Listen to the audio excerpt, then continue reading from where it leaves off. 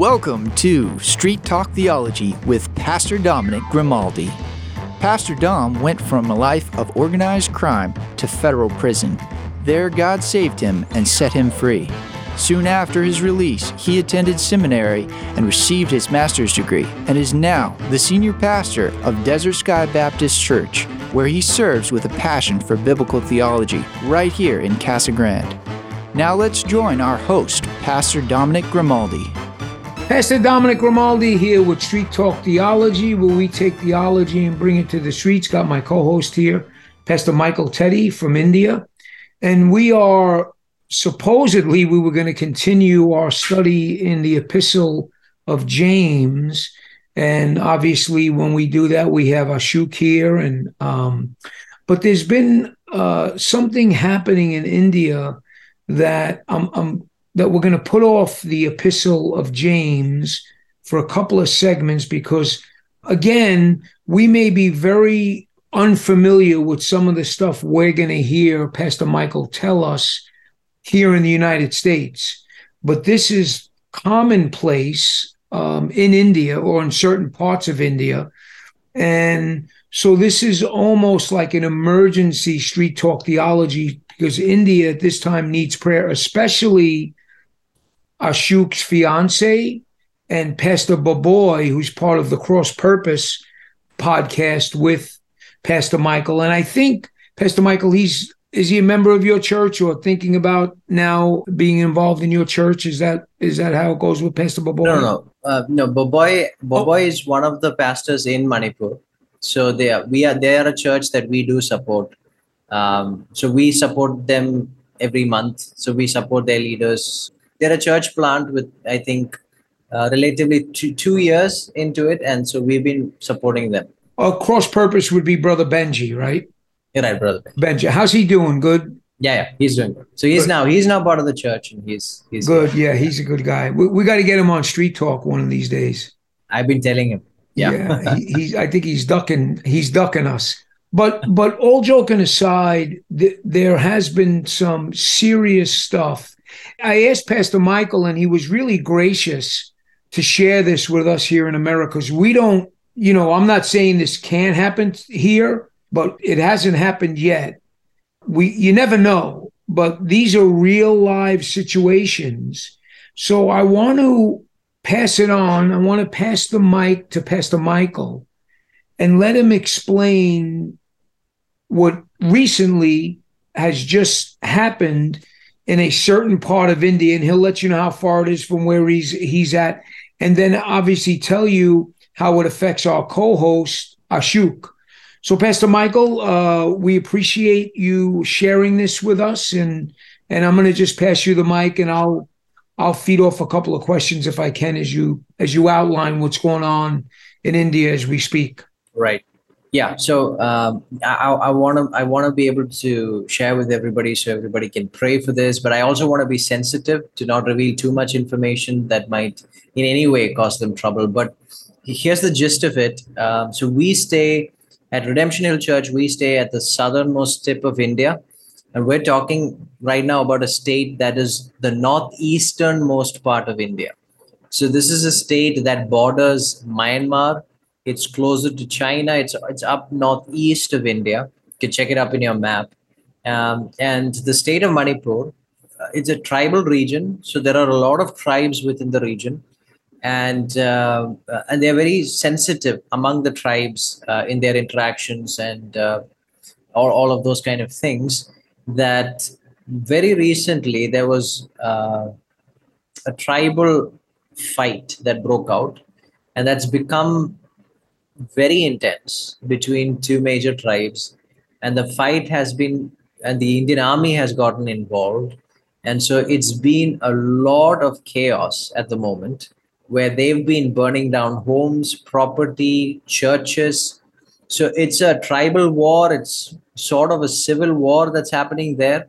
And a lot of it has also become, in a sense, an attack on churches, an attack on Christians. And so we have friends there.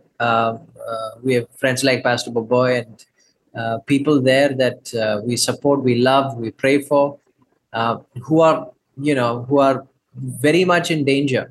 And so they've been attacking Christians. They've been burning down homes. Several churches that has come on the news is having been burnt down, and the tribes are pretty intense, and in that fight, and somehow that's what's been happening. And so one of the news I got recently was a couple of pastors were rounded up by militants and forced at gunpoint to deny the name of Christ, and they've been, so situations like that are unfolding there. Villages are being attacked, and the villagers are defending themselves. A lot of people caught in between the crossfire. I must confess, I'm not also very well aware of the politics behind the whole thing or the exact situation on that front. Ashok would be the right person to tell you. So Ashok's fiance is also in the state, and they're all pretty much locked in. They don't yet have a way to get out if they must. Something that, that's intense. So Pastor Boboy has a 1-year-old in the home, and so there's been a lot of fight out in the streets. So there's been a lot of tear gas that's been, in the streets. And so he was talking about how even that's been entering in their home, and they had to shield the baby with their hands, the eyes of the baby with that. So a lot of struggles happening. We've been praying for them consistently, and we're just praying that God would have mercy and the situation would de-escalate. They would cease the fight, and some kind of negotiations would start. And because we do not want to see people lose lives, we do not want to see these kind of attacks happen. And so it's just been a sudden, intense moment. Yeah, Pastor Michael, so these are two basically tribal people that are fighting. Why? So they're fighting against each other. Why the attack on the churches? And again, I'm only saying this out of ignorance, because I know that it's basically, from what I'm hearing, two tribal factions that are they fighting over the land? So why are they attacking? Is that just what they do? I mean, because the churches have no really part or no stake in the claim. I mean, they're just there. Is it just something they do? That I know it's spiritual warfare, but is that part of their modus operandi, so to speak? Yeah, so Manipur is one of the more Christian of the states, in the sense that there are a lot of churches there. There is a Christian presence there. And what happens is, with a lot of these tribal fights, some tribes are more Christian or have a population that is more Christian than the other tribe. So when they do attack, one of the most common places of attack would be the community centers or the gathering places of the tribe, which would be churches. So there is definitely a certain element of a fight that is communal in that sense, which is very saddening to see. But that's probably why the targeting of churches and the targeting of Christians do happen. And when you have an outbreak of a civil war like that, it's not like anybody is writing rules of warfare. There's going to be multiple factions with multiple agendas who are fighting for multiple causes and reasons, and so why burn down churches? And it would be the animosity to the Christian faith and the Christian movement, for sure, for the reason for burning down churches. It's a place of worship. It's not to be burned down. And at that point, you're crossing borders between tribal fights and communal fights, and the lines become very blurry. But people are dying on both sides of the aisle. So let me ask this question first. So what is the end game? What is the end game? Just control, power? I mean, I know that might be. What is the end game? Is there some type of jeopardy for, if one tribe wins, will they shut down the churches? So is there is one tribe defending the churches or their territory, or the other tribe is trying to take that? What's the navigation on that, so we can maybe understand that? So I think the main reason for the fight is political. It is power, for sure. But what seems to have triggered the fight is also most of the tribes within the region belong to a different caste. So there are those tensions, and recently one of those main tribes had requested for a special to be identified as a particular caste, so that they can get the privileges of that caste. And there was opposition from other tribes with regard to that, and so there were tensions around that of that nature that were definitely happening there, and that seems to have escalated.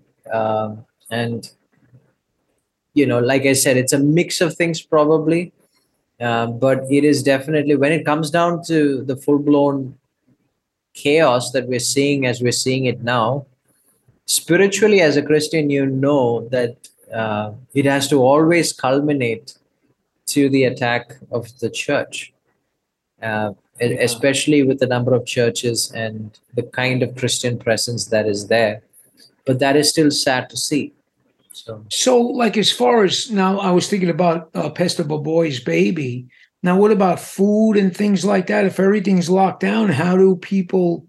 How are they able to feed the child? Would that be an issue? It would seem like, right? Yeah. So as far as I understand, most of the fight, the breakout of the fight happens at night towards the evening. So things are more calm, I think, in the morning.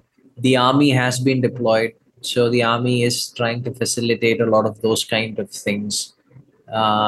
So I'm not really sure, to be honest, how exactly they're able.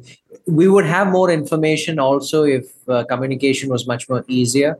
But as far as I understand, it's been increasingly difficult because they've been blocking communication to seize, to kind of de-escalate the situation.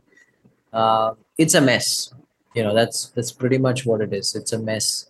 Is this happen a lot in India, Pastor Michael? I mean, is there like there's these tribal wars, and if that's some of the words used, do these happen a lot? I mean, do you hear about them a lot where you guys are at? No. So India is geographically small for its population. It's got a large population.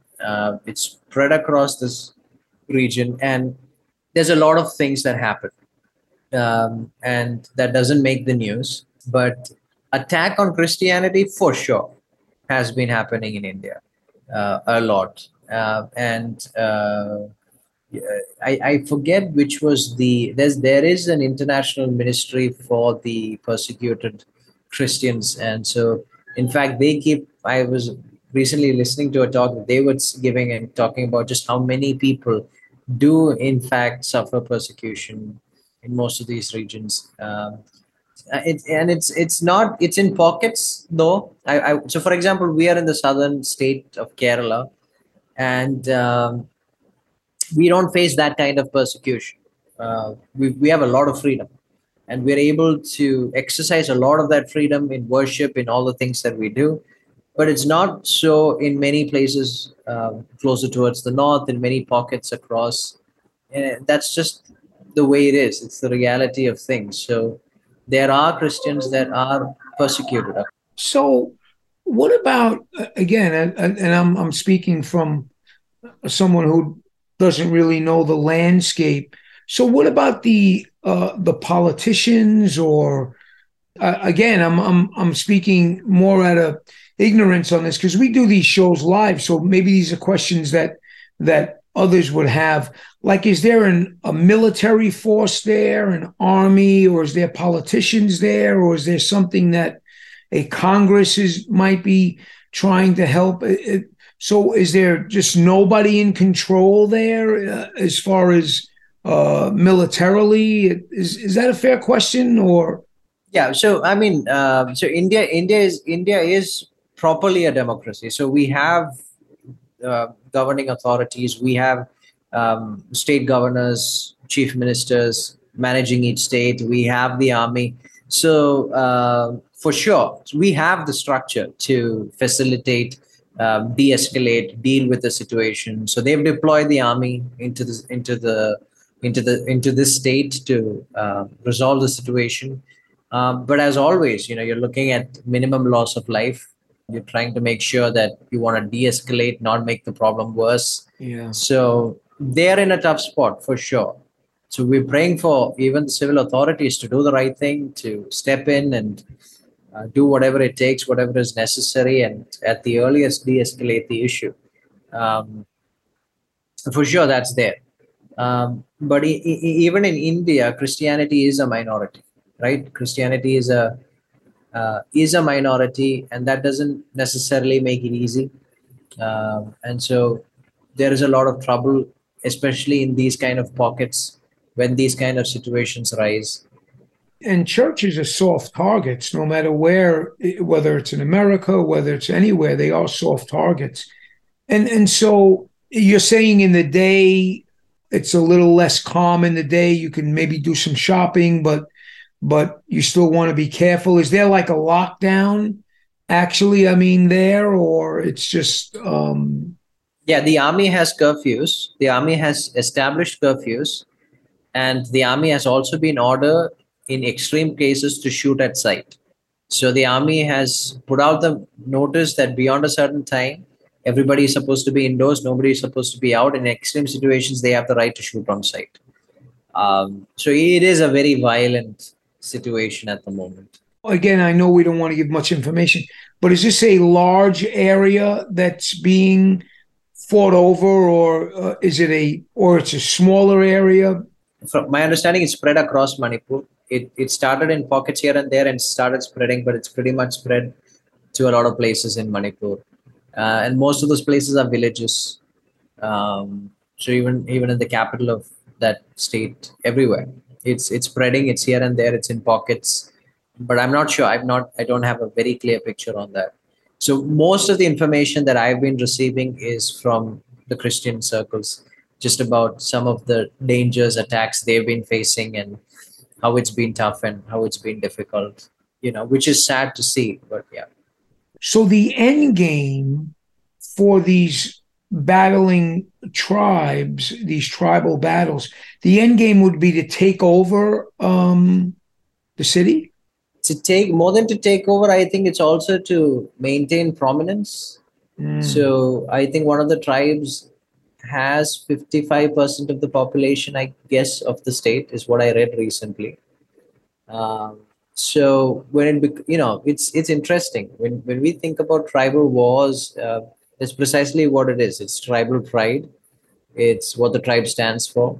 It's for making sure that the tribe stays and grows and is in control and all those kinds of things.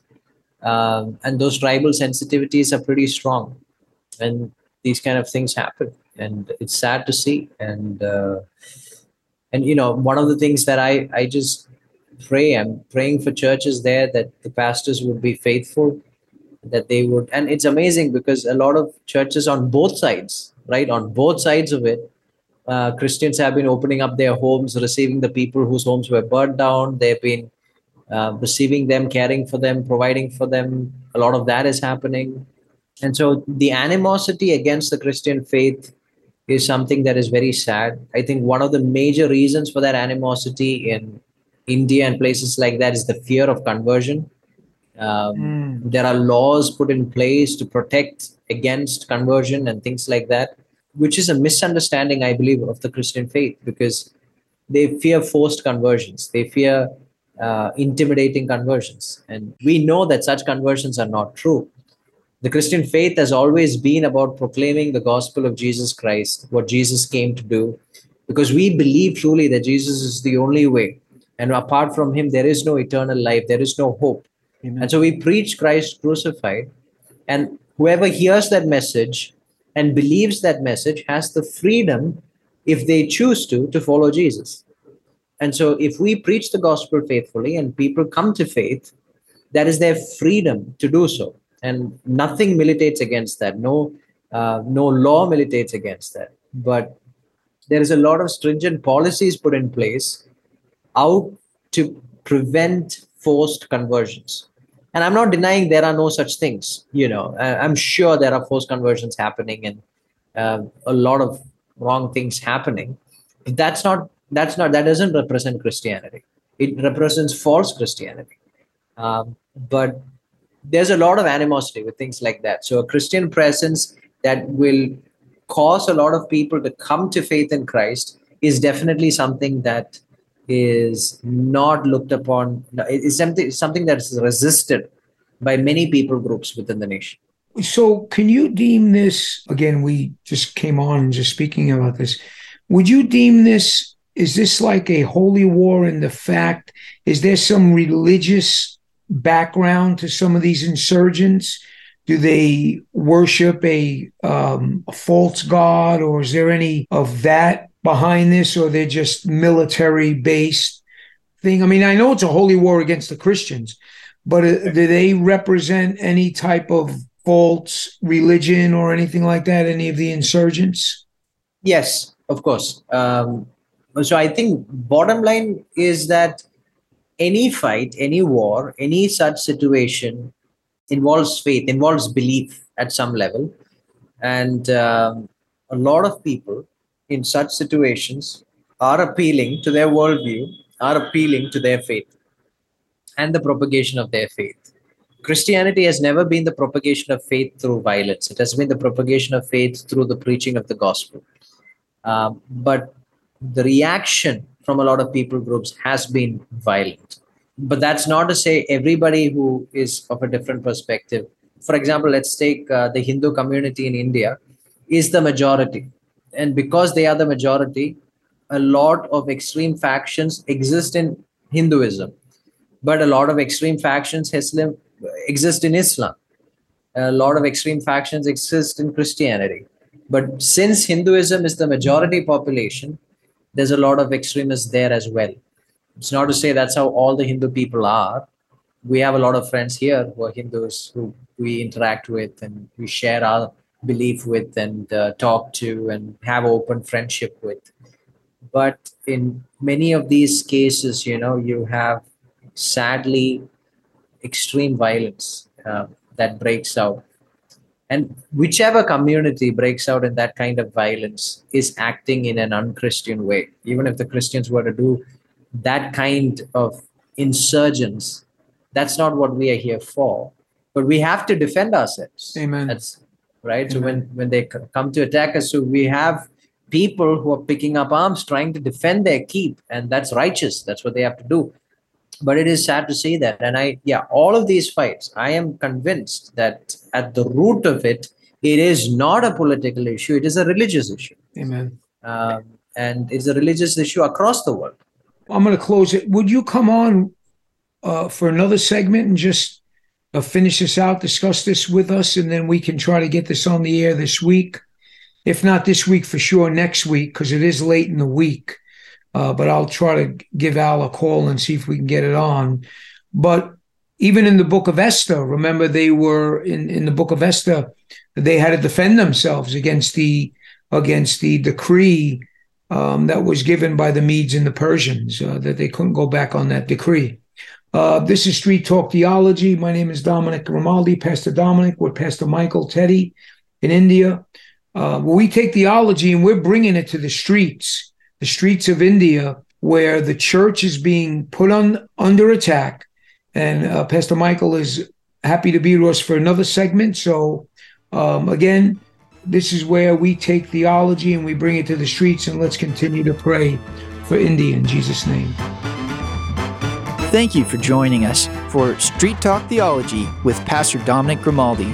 You can visit Pastor Dom at Desert Sky Baptist Church at 891 West Corson Road, Casa Grande. And for more information, visit us online at www.desertskybaptist.org.